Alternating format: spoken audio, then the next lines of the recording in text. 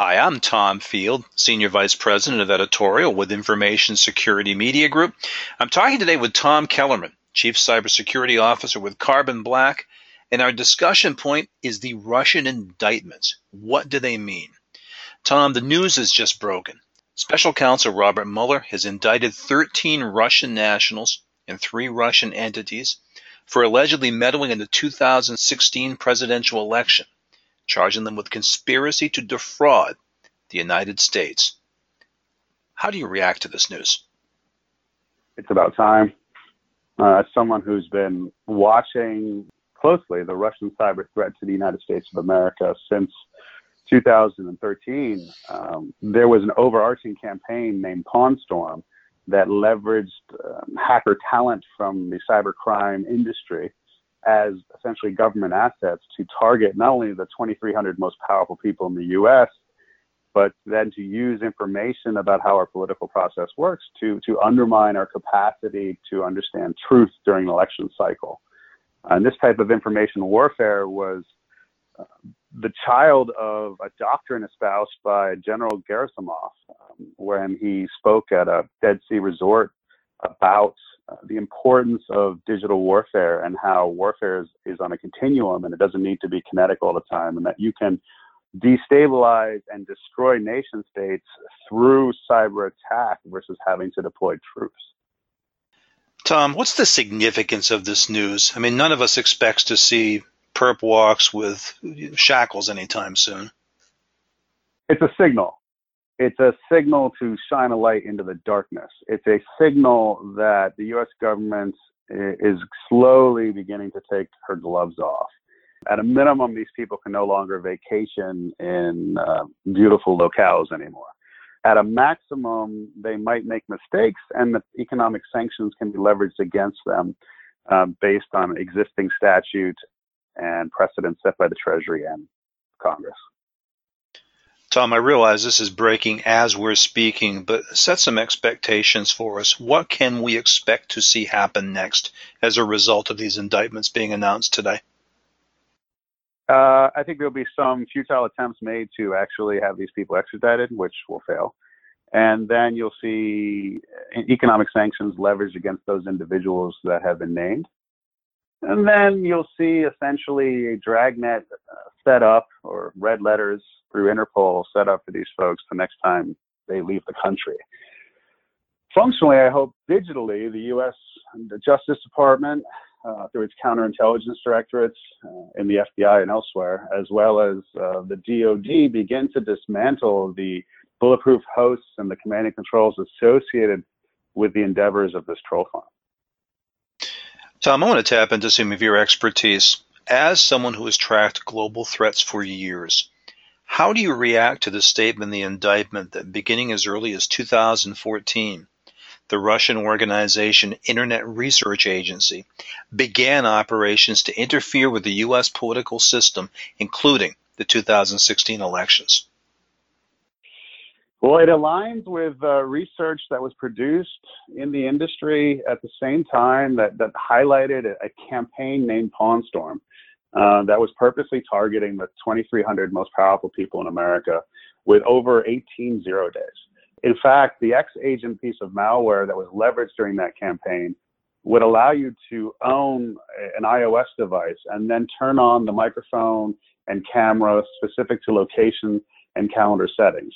And if you think about the amount of personal information you can render on someone that could be used for the purposes of coercion or extortion someday due to that, you can only imagine the utility of such to be leveraged through social media campaigns or disinformation campaigns or information warfare initiatives. It's quite elegant.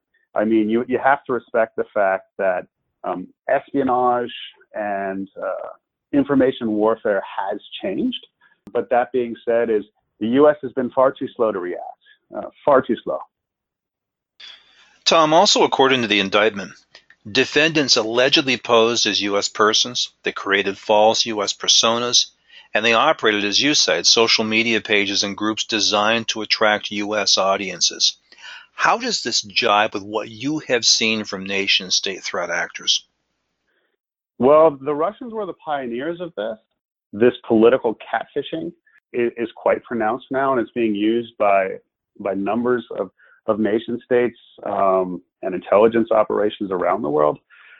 I'm very concerned about the fact that this type of technique is being emulated by other nation states and other non-state actor groups.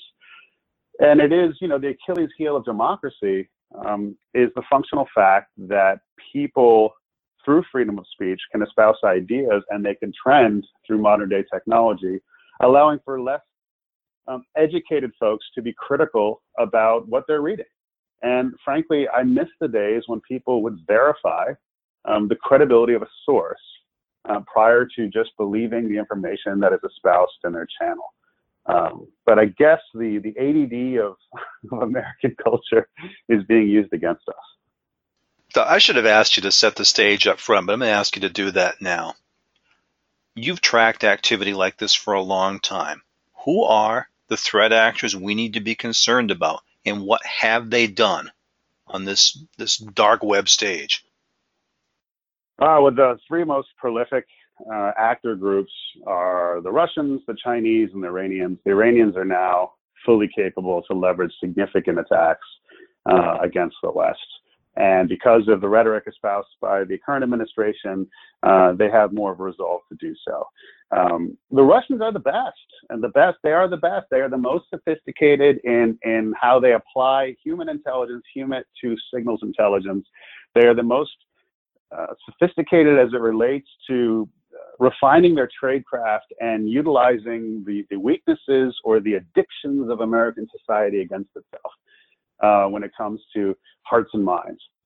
We need to get better at it. The intelligence community has been fighting the good fight, but for too long, both the Obama administration and the Trump administration have limited their capacity to react, and we've been fighting this fight with our arms tied behind our backs. It's time to take the gloves off. It's time to take the gloves off. I mean, we're getting hammered. The thing that we should have stated, the thing we should have heard in the hearings the other day was that not that we're under attack, we've been colonized.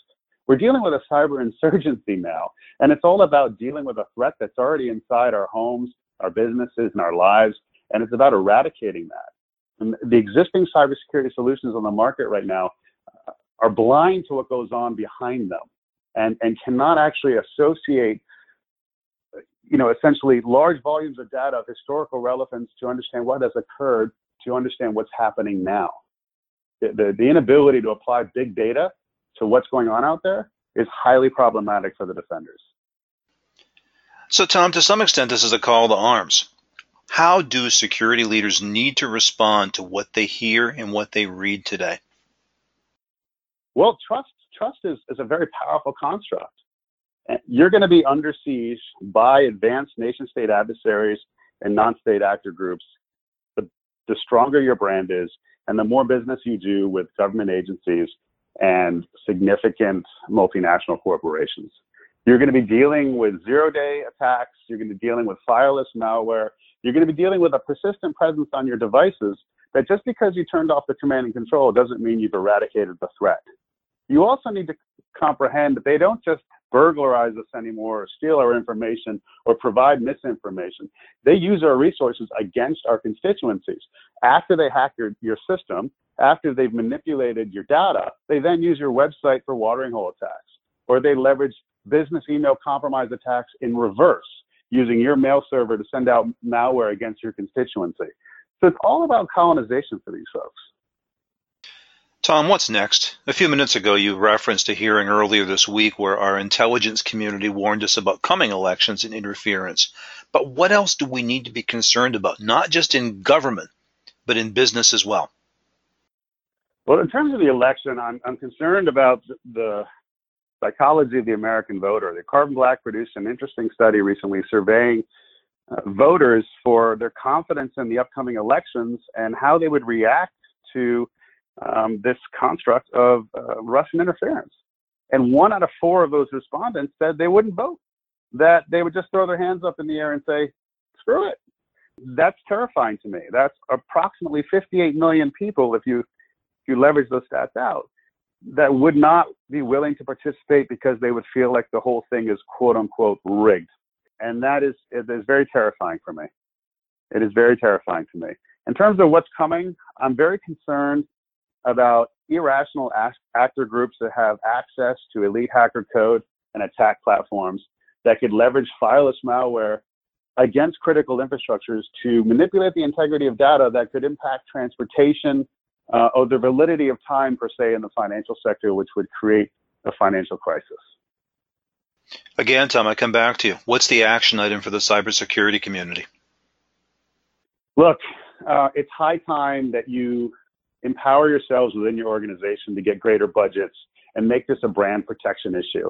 Your CMO should be allocating some budget associated with the security of your websites, associated with the security of your email servers and your marketing campaigns of the organization.